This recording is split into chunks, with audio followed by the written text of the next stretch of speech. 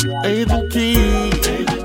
Yeah. She's selling Sacramento. She's selling Sacramento. Agent Key. She's selling Sacramento. Oh, yeah. Oh, yeah. Hey, Sacramento. How's everyone doing? It is Wednesday. You're listening to 97.5 FM KDEE. I am Agent Key, and we are selling Sacramento. On today's show, we are talking about redlining in 2021. How can we put an end to it? Redlining. You've heard the expression, you've heard the word, you've probably heard a little bit about it, but aren't too sure about what it is. You're going to learn that today. You're going to learn how redlining began and how it is still influencing the economic gap, wealth gap in particular, how it's still hindering Black and Brown communities, Black in particular. And my special guest today is going to share with us how it's also impacting entrepreneurs and the investment community. Get your pen and paper, take copious notes. We have solutions. We don't just bring you the problems and throw them at your feet and leave it for you to figure it out. We have solutions. We have guests on the show who are trailblazing, y'all, trailblazing, leading the way to these solutions. Big policy put these circumstances in place, and it's going to take bigger policy and bigger courage to get us out. So let's talk a little bit first about what redlining is. Redlining is a discriminatory practice that puts services, financial and otherwise, out of reach for residents of certain areas based on race or ethnicity. It can be seen in the systemic denial of mortgages, insurance, loans, and other financial services based on location, rather than on an individual's qualification and credit worthiness. Notably, the policy of redlining is felt the most by residents of minority neighborhoods.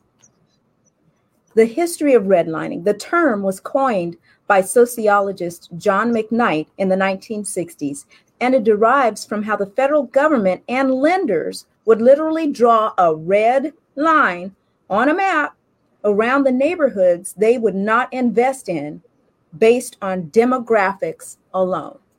Yes, you heard that right. Black inner city neighborhoods were most likely to be redlined. Investigations found that lenders would make loans to lower income whites, but not to middle or upper income African Americans. Indeed, in the 1930s, the federal government began redlining real estate, marking risky neighborhoods for federal mortgage loans on the basis of race. The result of this redlining in real estate could still be felt decades later. In 1996, homes in redlined neighborhoods were worth less than half that of the homes in what the government had deemed as best for mortgage lending. And that disparity has only grown greater in the last 2 decades. We've actually witnessed time and time again countless stories of African Americans who have their homes appraised. And when the appraiser visibly sees them, their appraisals come back in much less. On my Facebook page, I actually posted a story of a couple in the Bay Area who had their home appraised after putting $400,000 of upgrades in it. And when the appraisal came back in, it came back in 50% less. They asked a white friend of theirs to stand in their stead, pretend like they lived at the house. The white friend brought in pictures of themselves and their families and make it look like they lived there. And the family contested the first appraisal, of course. So they got a second appraisal done. And guess how much the appraisal came back in for? 50% more. I'm going to research that article to see what happened to that appraiser. But that's an example of some discriminatory practices that are still occurring today as a result of this. So there's also evidence of what Midwest Bank Center CEO Orv Kimbrough calls corporate redlining. And as reported by the business journals, since peaking prior to the 2008 financial crisis, the annual number of loans to Black-owned businesses through the U.S. Small Business Administration's 7A program decreased, ladies and gentlemen, by 84%. Think about that. When people say, oh, but these laws are in place now. The Fair Housing Act, you can't discriminate. Racism is over. Equality for all. But what do the numbers say?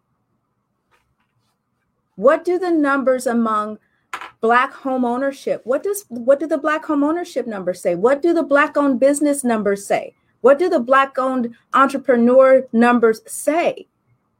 And it sounds really convenient to say, oh, just pull yourself up by your bootstrap, because I know Black people who own their own business and they're doing well and they did it and you should too.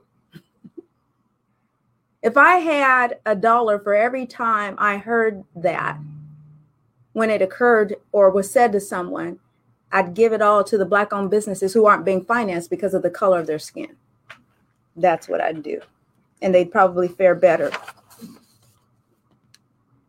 Courts have determined that redlining is illegal when lending institutions use race as a basis for excluding neighborhoods from access to loans. In addition, the Fair Housing Act, which is part of the Civil Rights Act of 1968, prohibits discrimination in lending to individuals in neighborhoods based on their racial composition. However, the law does not prohibit excluding neighborhoods or regions on the basis of geological factors, such as fault lines or flood zones. And now get this. While redlining neighborhoods or regions based on race is illegal, lending institutions may take economic factors into account when making loans. Lending institutions are not required to approve all loan applications on the same terms and may impose higher rates or stricter repayment terms on some borrowers. This is legal. This is legal, you all. However, these considerations must be based on economic factors and cannot, under U.S. law, be based on race, religion, national origin, sex, or marital status. So let me tell you how they do it. Banks may legally take the following factors into consideration when deciding whether to make loans to applicants and on which terms. Credit history. Lenders may legally evaluate an applicant's credit worthiness as determined by FICO scores and reports from credit bureaus. That sounds right, right? If that seed has been planted in our head, if your credit score is bad, you can't get the loan. But think about it. How many of you out there listening right now have a bad credit score, not because you don't pay your bills on time, but because of some unfortunate circumstance? And there should be a way for you to address that. There should be a way for them to go in through the back door and not hold to the letter of the law. But because that's a factor and it's a legal factor and it's a way that they can discriminate, legally discriminate, it keeps a lot of African Americans or Black individuals out of the market. Income. Lenders may consider an applicant's regular source of funds, which can include income from employment, business ownership, investments, or annuities. Property condition. A lending institution may evaluate the property on which it is making the loan, as well as the condition of nearby properties. These evaluations must be based strictly on economic considerations. Neighborhood amenities and city services, the lending institution's portfolio.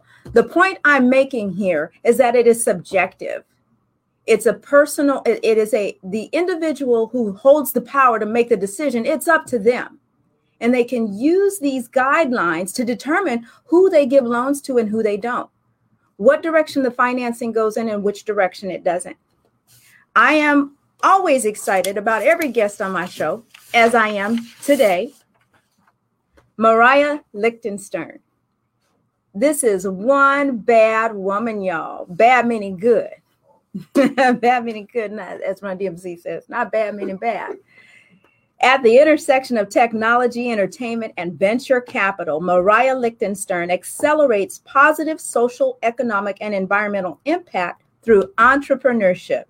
An alumna of UC Berkeley, USC, and UCLA, go Mariah. She is the founding partner of Diverse City Ventures and managing director of the Founder Institute here in Sacramento, the Sacramento, California chapter, which was recognized by Forbes magazine as the third most gender diverse chapter in the world. She serves as an advisor for the California Clean Energy Fund's CalSeed Initiative, Berkeley Skydeck, Village Capital Finance Forward, Fourth Wave Female Founder Accelerator, Hayden Al, is it AI or Al? Hayden AI? Hayden AI. Based on her background, it couldn't have been Al. It's got to be AI. Ethics Advisory, and Yale University School of Medicine's Digital Innovation and Diversity Initiative. She serves on those boards and the SAC Metro Chamber of Commerce. She's a member of the UCLA Ventures and Aspen Tech Policy Hub Fellow, where she developed the Tech Funding Equity Project to advocate solutions to the tech industry funding gap.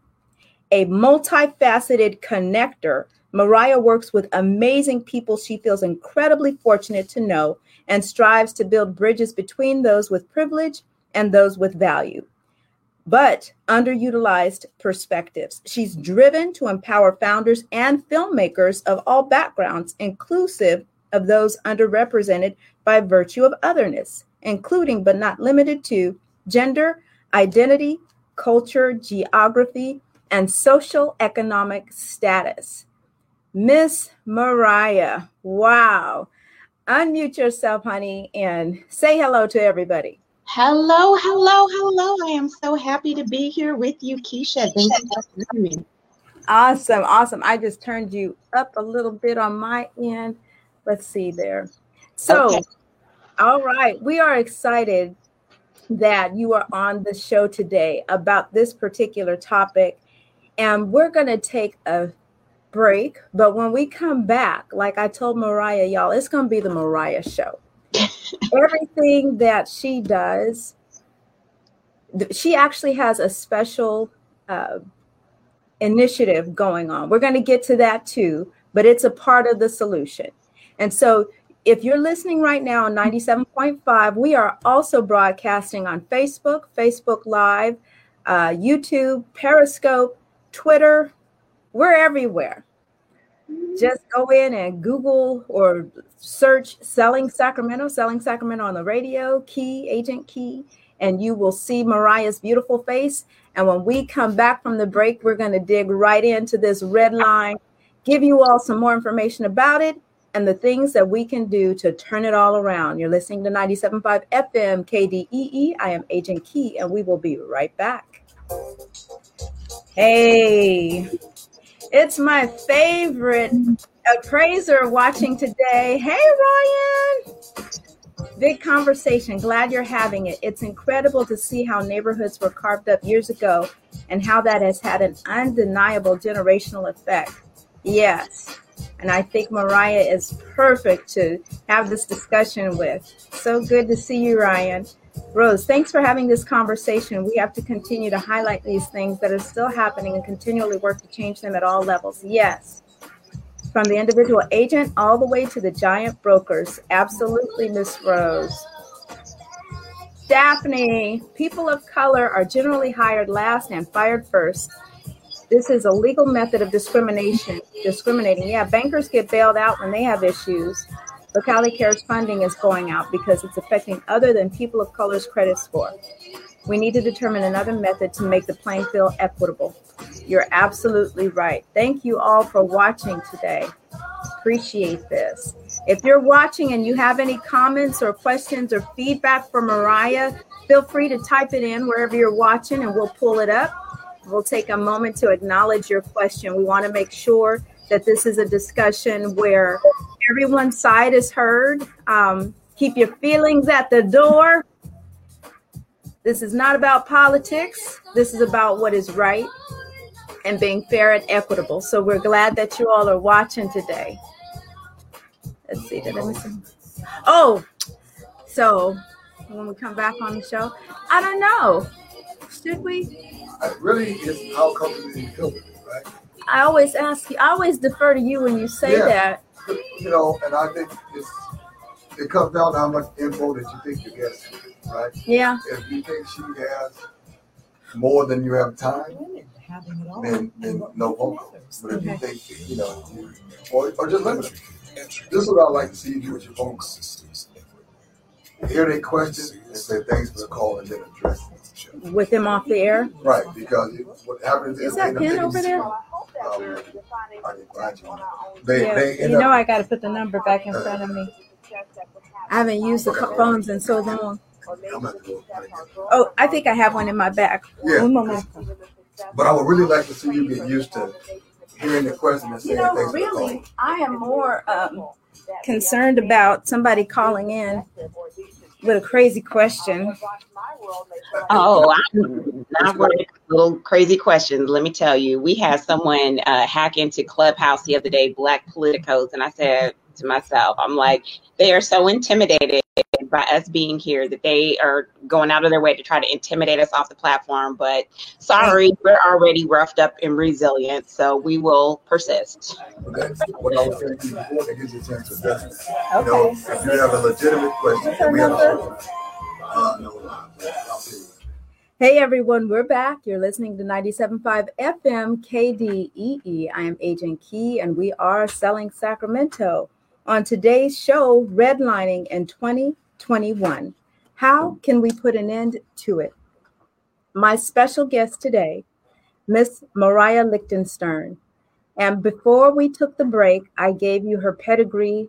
This woman is just extremely awesome. Mariah, I would like for you to share with the audience. You're the founding partner of Diverse City Ventures and managing director of the Founder Institute.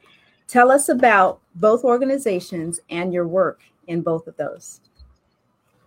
Okay, so thank you again, Keisha, for having me and for allowing me this opportunity to speak with your guests. I live in Sacramento, been here since 2006, went to junior high here, so I'm very glad to be able to have the opportunity to be in my own neighborhood, so to speak.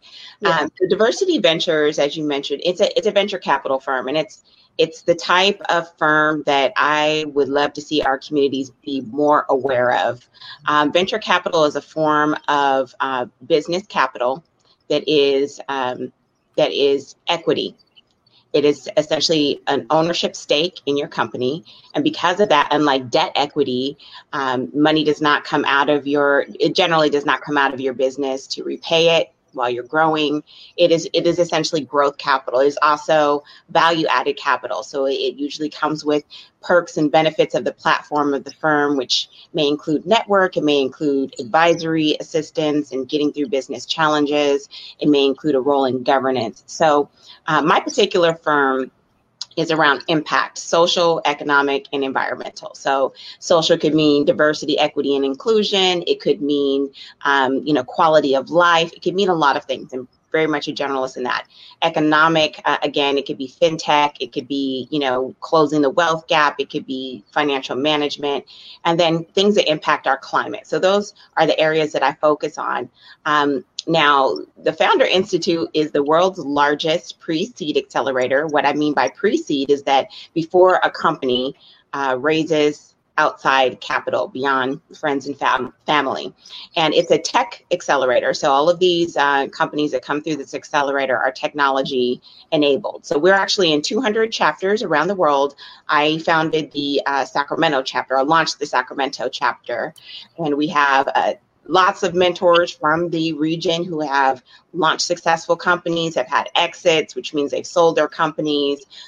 They've, grown other companies, done a lot of different things. So we have tons of mentors, and it's essentially a 14-week program that can take a company from idea stage or just early traction through customer validation, launch and we help them grow. And once a company graduates from our program, we have a lot of value-added support services. We have an incredible support team out of headquarters in Silicon Valley. And so, yeah, I actually graduated from the Silicon Valley chapter back in 2015.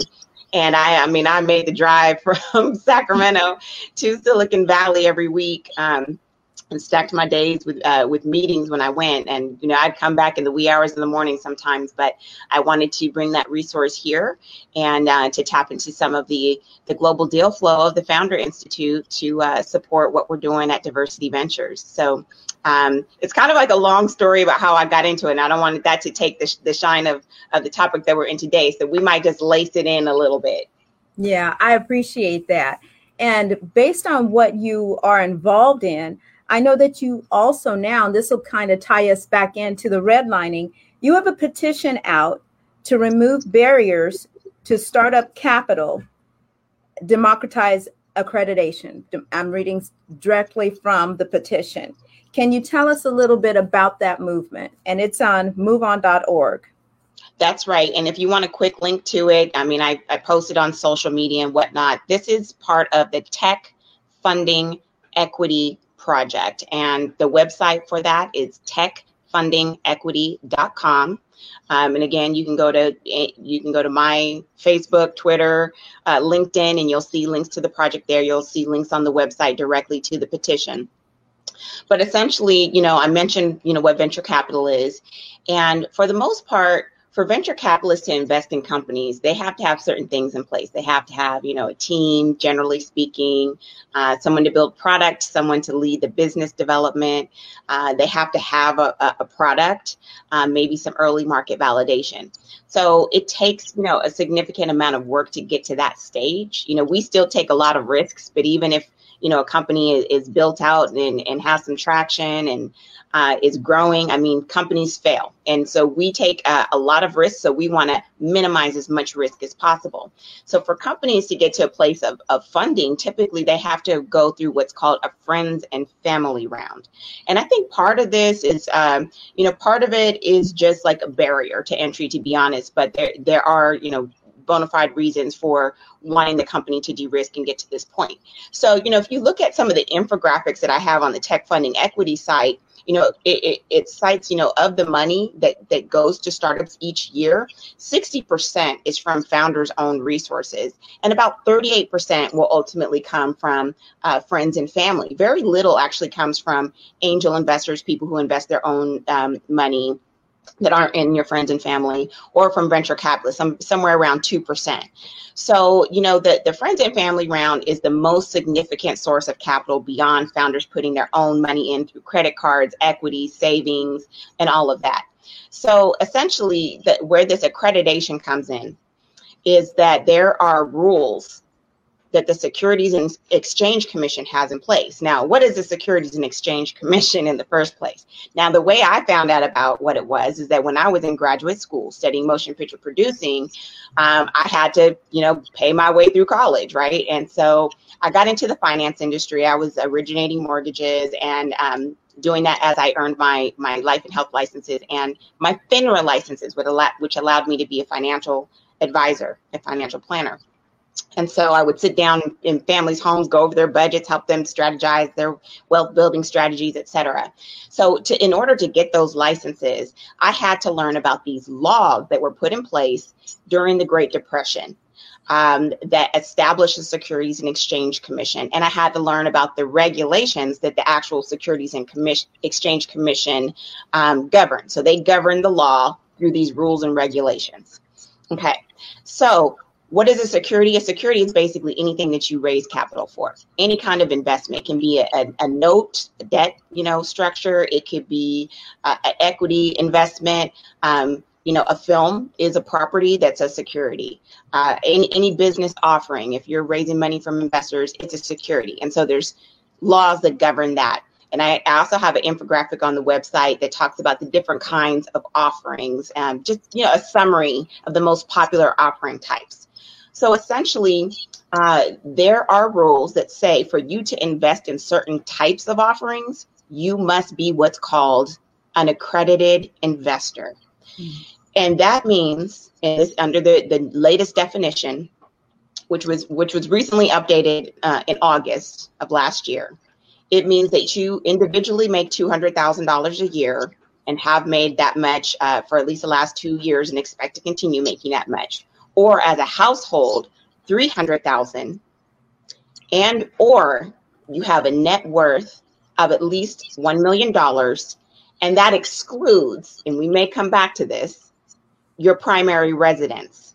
That was the last most significant change made to this definition, was the exclusion of the primary residence from one's net worth. Now, in August, they expanded it somewhat, and there are a lot of people who are opposed to this, a lot of folks with conflicts of interest, a lot of lobbyists that had conflicts here, who want to keep us non-accredited, want to keep us dependent on the status quo.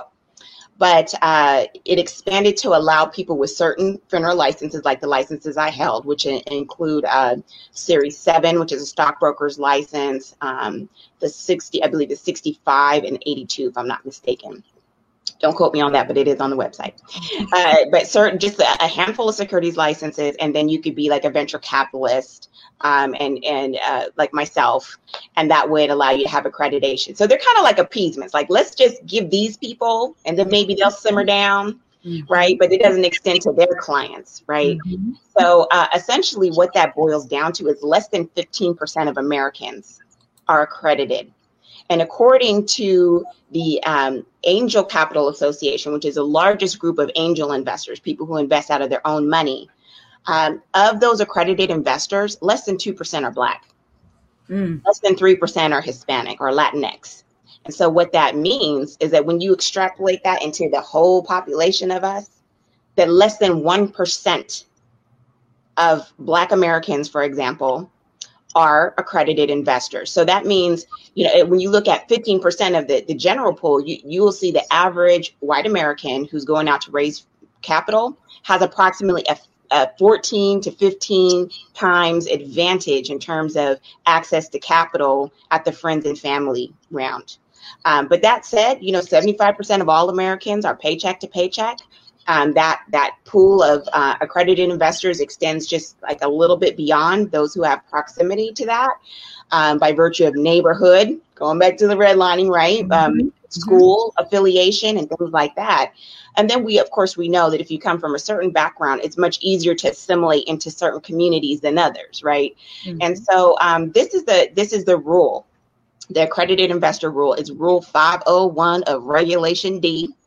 And so when I was mentioning there's certain kinds of investments you can invest in at all, one kind is called a Reg D 506C offering. And the letters and numbers aren't as significant as what they mean. And so a Reg D 506C offering is an offering where you can go out and advertise on Agent Key's radio show and say, I'm raising capital for my startup. Come on and get in. If you're not accredited under that type of offering, you cannot participate at all. And so, this is something that we're trying to change because, this has historic significance just in the same way, Keisha, of how you did a fine job of describing the real estate redlining. And that was codified, by the way, by the Federal Housing Authority and the Homeowners Loan Corporation, which were both formed under New Deal era. This is a Great Depression era when the stock market had crashed in 1929. Things went all bad where everyone was soup kitchens, it was grapes of wrath, all of that. Right. During the Great Depression, the president formed all of these agencies, and those were two of them that dealt with the real estate, and they codified this redlining. Well, the SEC was formed in that same year, but it was more covert in the way that it redlined. But just to give a little context, this is not long after Birth of America came out, the motion picture film that revitalized the Ku Klux Klan. It was, the era in which Tulsa, the Black Wall Street, Rosewood, and other communities across Black affluent communities that had themselves one generation removed from slavery, 1 and 2 generations removed from slavery. And they were prospering, and there were jealous, indignant communities that came and burnt them down. And there were policies put in place to dismantle those communities all the way up and through the 60s. Right. And so this was the era that these policies were put in place to prevent us from acquiring wealth from investing And it really disadvantaged the majority of Americans. But the difference was because of real estate redlining, some communities, white communities, and I hate to, I'm not a proponent of divide and conquer. I want to be friends with I want the Rainbow Coalition, just like Fred Hampton said, right? And Jesse Jackson, ran with, so this is not to name, shame, blame any particular person for being a beneficiary of these policies. But if you are white, they would incentivize you to go and buy homes in the suburbs or to, buy these segregated properties they would appreciate and that you could buy for very little at the time. Mm-hmm. And so that allowed those communities to build wealth and become accredited, whereas Black people were not able to build wealth in real estate and were less able to become accredited. Can I add something right there to what you're saying? Because you mentioned, and we're always so careful when we say the word white, we don't want to discriminate, but when we are talking about this issue, discrimination occurred. And so in order to pinpoint the topic of discussion, we have to use words like white and Black. And we need to become more comfortable and transparent. If we say that we are serious about dismantling, if we're saying we're serious about kumbaya, we've got to call things out for what they are. And we can't play this politically correct game. We don't do that on this show. We don't do that on this station. So just FYI, if you're ever tuning into KDEE, don't get offended if you hear a specific conversation about white versus Black. It's not that we are in any way condoning the two races against each other. That is not it at all. What we're saying is that there was something that occurred in our history. This is who it was between. And if we're going to fix it, we need to call it out for what it is. Yes. But we need everybody to participate in fixing it, whether you're white, Black, red, brown, purple, green, whatever. We've all got to acknowledge it and we've all got to fix it. So I just want to add. That's right. And my mother is white. She was white, rest her soul. I grew up in a predominantly white community in Colusa County. I was born in Oakland, California, but I spent my childhood in that community. So I've seen both sides. I've seen people who were implicitly racist, didn't want to be good people. We all want to be good people. I've seen, internalized racism in Black communities, right? So the point is a lot of these things were put in place, like moving white people out into the suburbs and to keep us divided. And I tell this sometimes. I'm an ethnic studies minor. I went to Cal and I majored in rhetoric of narrative and the image, but I minored in ethnic studies and Pan-African studies. And when I first started learning the history, African-American history, which my mom really didn't teach me, I was so hurt. It was like reading, the diary of Anne Frank, or reading about Hiroshima. I just get so hurt at the things that human beings can do to each other, like how we can dehumanize, I was just hurt reading Frederick Douglass and Ulata Equiano and Phyllis Wheatley and Ida B. Wells. My heart was broken. Narrative in the Heart of a Slave Woman. It broke my heart. It really did. And so I went through a period of depression just off of realizing what it took to maintain the institution of slavery, because not only did it dehumanize and terrorize and torture Black bodies, but it did something to the psychology of white people to maintain this institution. You can't come out of this unscathed. Right. Okay, so we're all traumatized from this. Right. This has impacted us all. Some greater than others. But that is a really good point. That's a really good point, because we're looking at, I think just now recently, as Blacks, we are looking at the PTSD of it all. But I think that we should also turn that towards our white counterparts. There has to be a certain amount of and I think we inadvertently call it, or not inadvertently, I'm not sure about the word, white privilege. We use the word white privilege, and what that is, I think, is it's something subconsciously within them that is a byproduct of this thought process that you're talking about. If you're doing this and you're engaging in it, there's something psychologically that's happening to you as well, and it gets there's a privilege in the coddling the keeping apart, right? A lot of people have a cognitive dissonance when you talk about, like, I got into it with a friend from church on Facebook, you know, when I posted about one of these examples about appraisal, and he just wanted to believe it was an isolated incident. And I said, no, my friend, it's not. Before you make that assumption, when I'm telling you this is what it is, that it's systemic, do the research. I'm going to give you a couple of leads, but next time you need to do the work instead of assuming that I'm incorrect. And before you come and tell me, no, you're wrong, go and do the background research, because I'm not making this claim out of nothing. I have to do the work because this impacts me and my community every day. I don't have a choice to be in a bubble. And that's where the privilege comes in. But there's also this fragility that we hear about, right? And I understand that, you know, when you get confronted with racism and you've been in this bubble of privilege, there's cortisol that's released in your body. It literally creates a physiological response. You might blush, you might tremble, you might feel angry. There's a lot of emotions that are triggered because there's a cognitive dissonance that your psychology is trying to justify so that you're not disrupted from this privilege that you've had. And I see how people respond to it in my own family and externally. But I want to go back to this point. One thing that really brought some kind of empathy or understanding to me after reading about more and learning about more of, you know, my history as a Black woman in America, multi-ethnic though I may be, because there was a lot of mixing going on. There was 2 million mixed Black people at the time of emancipation. And, you know, in America, it's the one drop rule, right? One drop Black, you Black, you know, following after the condition of the mother.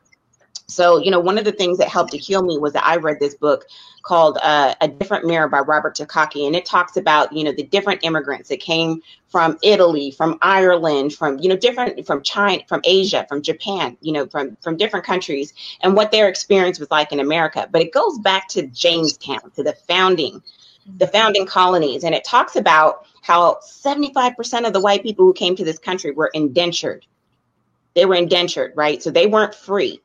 And at the time, there was no distinction between Black and white laborers that were brought to this country.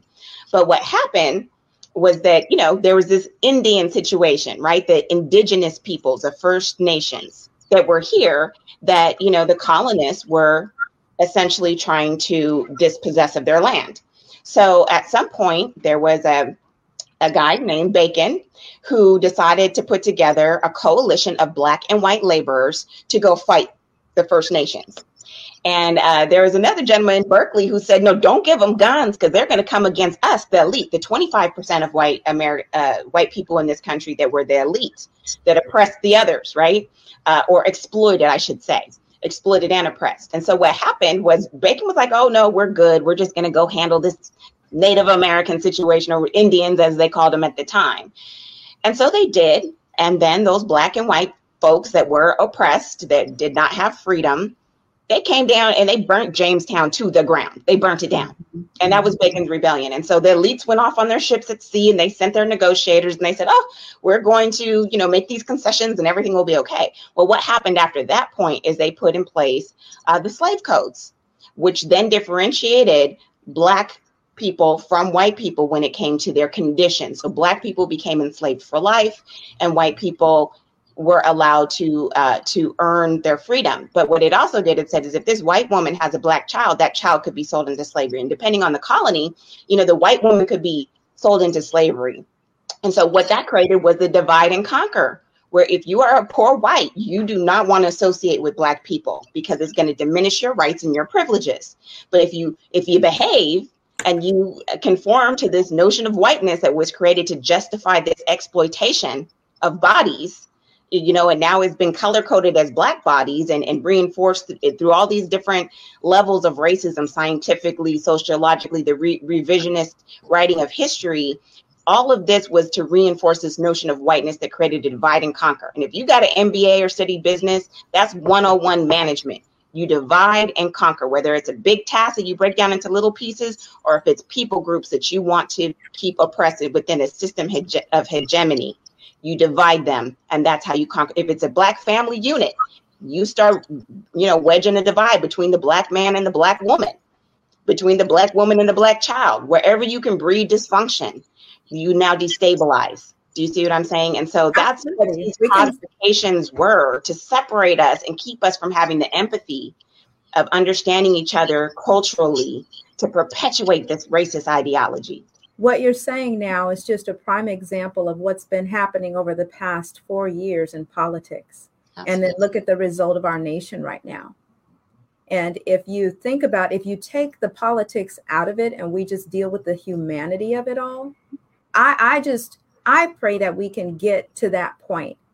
I'm not a Democrat and I'm not a Republican, but I have friends who are Democrats. I have friends who are Republicans. I have friends who are hurting today because Rush Limbaugh died.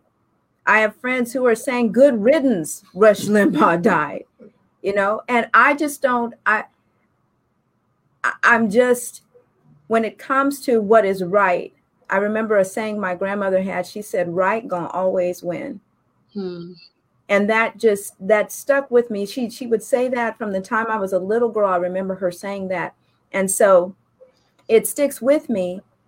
And so much so that it supersedes politics.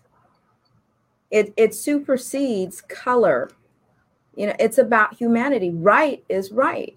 Right. And if we're looking at the issue of redlining, if we're looking at the ramifications, just because you put a law in place doesn't mean that the players change. That's something to do with character. The person that's in the position of power is the one who holds the card. And as you were saying earlier, you talked about barriers. And were they legit? You know, they could have been barriers. They appear to be barriers. But when you read them according to the letter of the law, it's legit. But in practice, they are barriers. And so for someone on the other side looking in,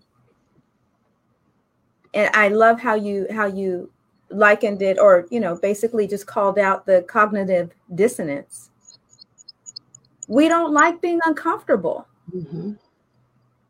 Instinctively and intuitively, our minds do not like discomfort. You start making me uncomfortable about what my mind is accustomed to, and there's something inside of us that sends up red flags, because it's a protective mechanism as humans to say, okay, something's about to change. You'd better, you know, get into a defensive position.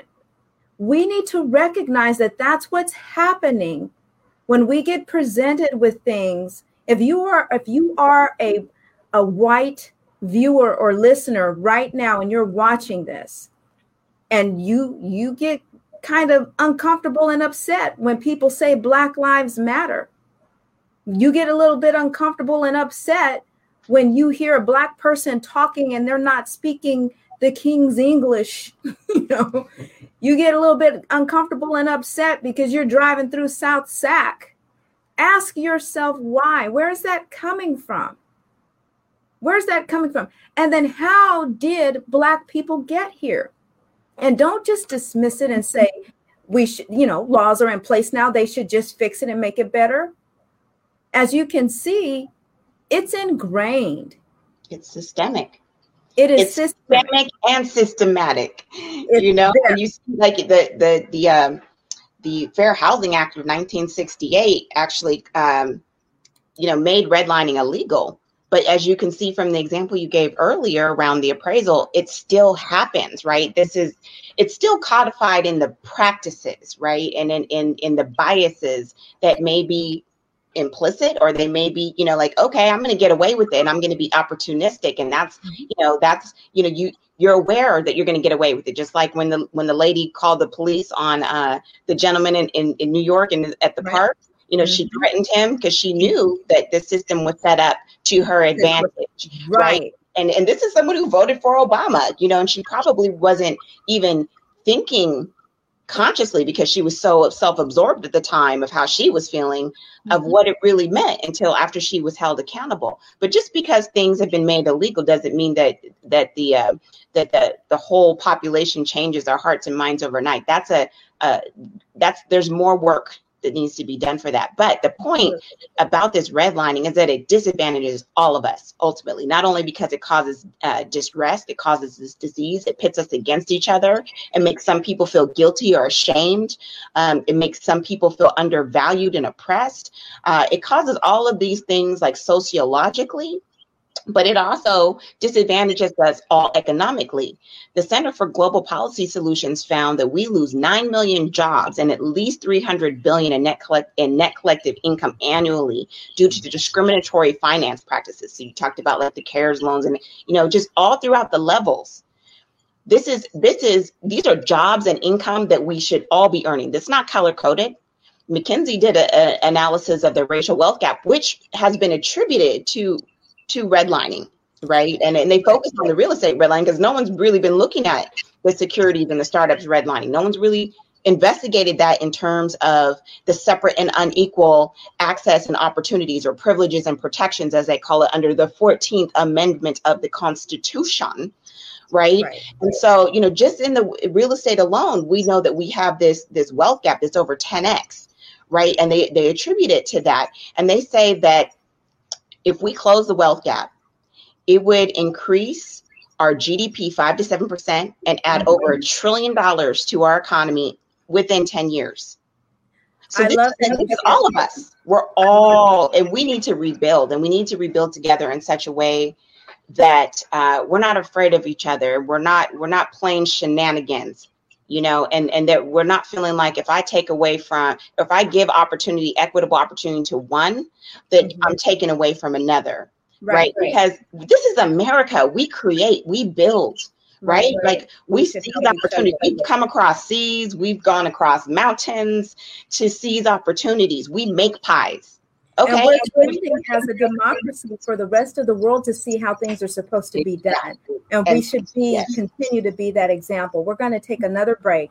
And when we come back, we're going to come back with a few solutions for our audience. If you've ever been discriminated against, we're going to come back with the petition information from Mariah. And you've been listening to 97.5 FM KDEE. I am Agent Key, and we'll be right back.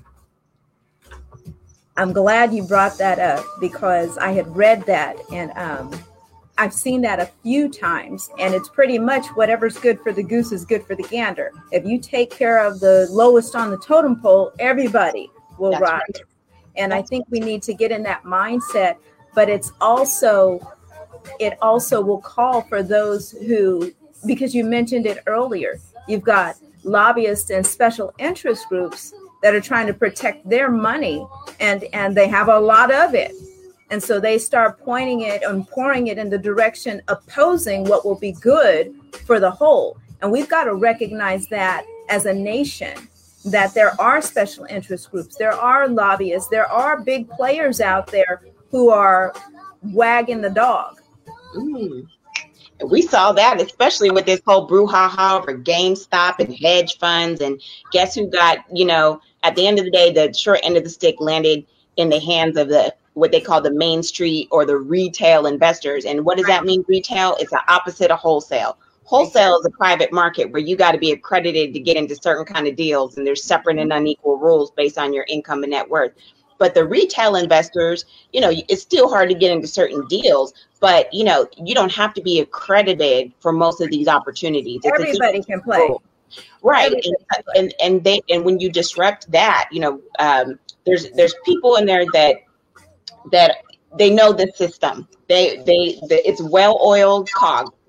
And when you look at what happened with Bernie Madoff, he turned himself in. But I have personally spoken to one of the whistleblowers, and they reported this man with the evidence on the silver platter for over 5 years, and the SEC did nothing because of who Bernie was. Right. You know, who he was. That is a very scary thought. And we think about there are so many other people like that who are protected. Jerry Epstein, protected for years. I mean, you know, Weinstein, Cosby. Yeah. All of them. And it's not even, you know, because it's a proximity to power, right? You worked hard to build your network. Now you have access to Weinstein or Cosby. And if it goes down, your little proximity to that power goes down. You don't want to give that up. So you're going to side with the person in power rather than the person who's been victimized. Right. So that's what happens. And it happens in families when you've got a child molester even. And you know, it happens in the Black communities more often than not. It happens in our court systems. Absolutely. You don't have the proper representation. The laws weren't created for us. They were created against us, and just another form of slavery. And it sounds cliche-ish to say, but it really is. You made me think of the Ursula Burns quote. I want to give her attribution when we come back. Ursula Burns. Okay. We have about 6 minutes. Hey everyone, we're back. You're listening to 97.5 FM KDEE, and we are talking redlining. In 2021, what is it and how do we dismantle it? My special guest today, Miss Mariah Lichtenstern. Before we went to the break, she started talking about, and I want her to continue, what removing redlining actually does for the community as a whole. Can you continue with that? Yeah, we were talking on break, and I wanted to attribute Ursula Burns, who was the CEO of Xerox. And she made a point in a conversation that she did not too long ago with Robert Smith, who happens to be the richest Black man in America. We'll talk about that another day. But he's also in private equity. And Ursula, beautiful Black woman, so bad. She said the rules were written to benefit those in power, right? And so when you talk about, she was referring specifically to qualifications for people to be on public boards, board of directors. But in all of these different situations, whether it's a barrier to entry in terms of qualifying for institutional capital or, being able to raise a certain type of offering, these rules were written to benefit the status quo, to keep power in the hands of a predictable few. And, honestly, the Pentagon put out, a study. They commissioned a study with the Ivy League schools to look at what changes in economic power what those implications would be. So I just watched Judas and the Black Messiah over the weekend. If y'all haven't checked it out, it's on HBO and it's in theaters, and it's produced by a wonderful, amazing Black man. One of the executive producers, I should say, it's Macro and Charles King. And, this is something I studied as an undergrad. I studied the history of the civil rights movement. Like I said, I'm an ethnic and Pan-African studies minor. So I studied the history of the Black Panther Party for self-defense and other movements, right, that were impacted by our government under COINTELPRO, which was like only 2% of the resources, so to speak, but it was significant. And imagine what would have happened, where Chicago would be right now if the protagonist of this film, Judas and the Black Messiah, Fred Hampton, hadn't been assassinated by our government and the police of Chicago, who went into his home in the middle of the night as he lay next to his pregnant wife, about to be incarcerated for a petty thing that, that's another issue, but he was literally assassinated. This has been admitted. It was a 12-year lawsuit over it. Okay, these are the kind of things where, this is institutional to maintain systems of power, right? And so, it affects our communities and affects our interactivity, but this is a time. The zeitgeist is now where we have woken up. We watched George Floyd. This is nothing new. We've been seeing it for hundreds of years. Ida B. Wells wrote about it. She fled for her life over, people trying to shut her down. But we have a collective awareness, and we need to seize upon this moment. And, we're not all going to get it right and say all the right things, but we have to support each other in continuing to do the work. So This is just a piece of the work of dismantling the systemic racism, this divide and conquer, and trusting that we, the people, can form a more perfect union. That we don't need to keep things in the hands of the cronies, not to say that we're going to, throw capitalism on its ear, but that doesn't mean that we can't innovate and make it more humane, right? There's things that we can do. So that's what part of this petition is for. And again, you can go to techfundingequity.com and you can see the petition on Move On. Please sign the petition. Last I looked, we were like 7 short of our next milestone. But, it's not just about the signatures, because you don't need a bunch of signatures to influence the SEC, the Securities and Exchange Commission.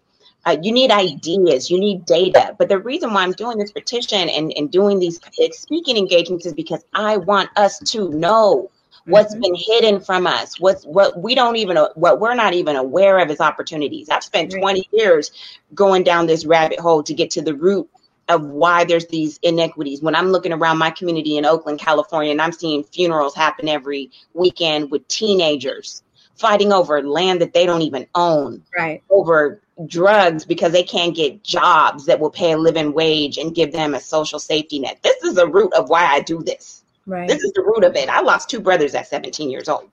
Okay. And so this is what I found. And I was going to use what modicum of privilege I have as a mixed chick and whatever else, educated, to benefit the people who don't have this access to go into those rooms and extract the information and bring it out. You don't have to be sophisticated to make a good bet. You don't. You know, if you got money to go buy some Louis Vuittons or a Chanel bag, you can invest in a startup. You see what I'm saying? And maybe you don't know all the analysis of the company, but you know that founder, you trust that founder, and you can have a lawyer or a CPA or somebody like that look over the deal and explain things to you, just like if you're going to buy a house, right? But like you said, you know, people have put in these things, whether it's credit, whether it's, you know, debt to income when it comes to student loans. You know, we looked at that article, and it was mentioning how so many more Black buyers have student loans because our parents aren't paying our education. We don't have the same generational wealth. So it's a perpetuation, right? And, you know, you could easily, I won't say easily, but there could be rules that say we're going to exclude education from DTI. Right. That's policy that we can advocate for. And so the point in doing this petition and other things is to bring policy to the people. Right. Okay, because we, the people, govern this nation. This is what it was designed to do. But when we let things like Citizens United and all these things slide under our radar because we think our vote doesn't count, we think our voice doesn't count, we think that that's a domain of white people or some other dysfunction that we have been terrorized into believing, because if you are uppity Negro or Negra, you be hanging from the tree. That's trauma. That's psychological trauma, where people coming from other countries that are Black, Black majority, they don't know that this is what Black Americans have been through, this kind of trauma. Right. Lynchings, you know, sundown town, all draggings, all of that stuff has led us to where we teach our kids, if you are articulate, you talking white. Right. So President Obama talked about that. And you know what, you can talk any kind of way you want. I don't care. Let's preserve the cultures that we have created when we've had everything else taken from us. I honor and respect that.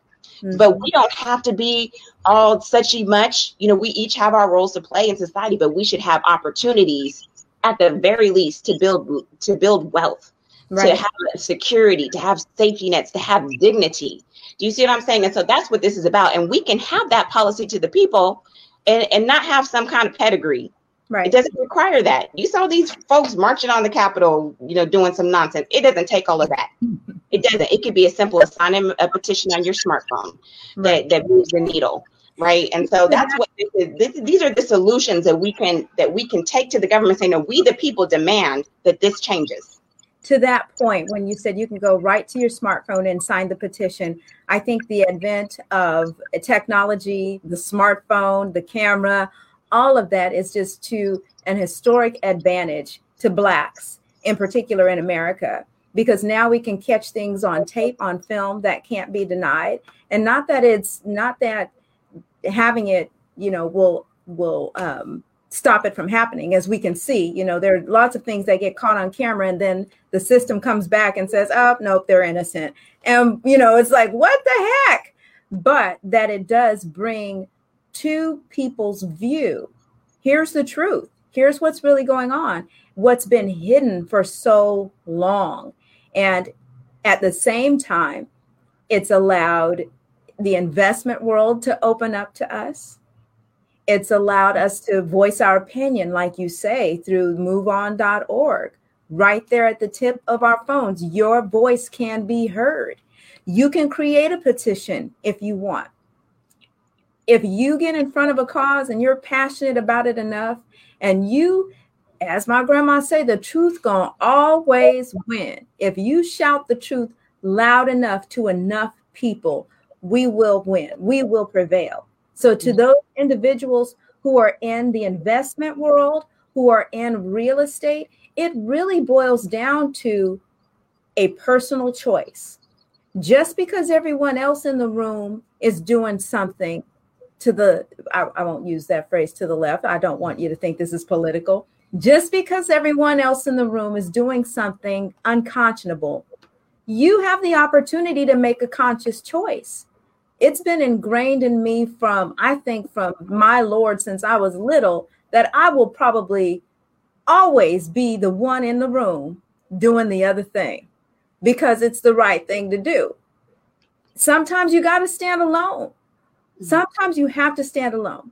So if you are in a leadership position, you're in real estate, You're in investing, whether you're the appraiser, you're the agent, you sit on a board, whatever, you're the seller. Make a conscionable choice to do the right thing and don't be concerned about the ramifications. Mariah, do you want to have a few closing words really quickly before we? I want to point out that the SEC, when this stuff came out, redlining started, this was, I just want to highlight, this is not partisan. This was the Democratic Party. This is Franklin D. Roosevelt. And when Lyndon B. Johnson, who was also a Democrat, signed, the Fair Housing Act and other civil rights legislation, he said, I fear I've lost the South to the Republican Party for the next 20 years. You know what I mean? So this issue is not about party lines. We need to fix the issue. And right. I also want to say your point about technology, this leveling of the playing field, I think is part of what caused this backlash that we saw in the last 4 years, where now technology was used to do a lot of other nefarious things. Mm-hmm. And what we need to use it to do is to unify on the things that matter to us all. Very good. Have your opinion on all the little peripheral things. But let's come together on what matters for us all. Thank you for having me today. Thank you so much for being on the show, lady. We are over time, and I'm going to take all the backlash. I don't know what's going to happen to me, but this was a very important show, and we are definitely going to have you back again if you would come back, ma'am. I'd love to. Thank you so much. You're listening to 97.5 FM KDEE. I am Agent Key. And remember, everyone, if you are doing what you were created to do, I'll see you at the top. Bye-bye.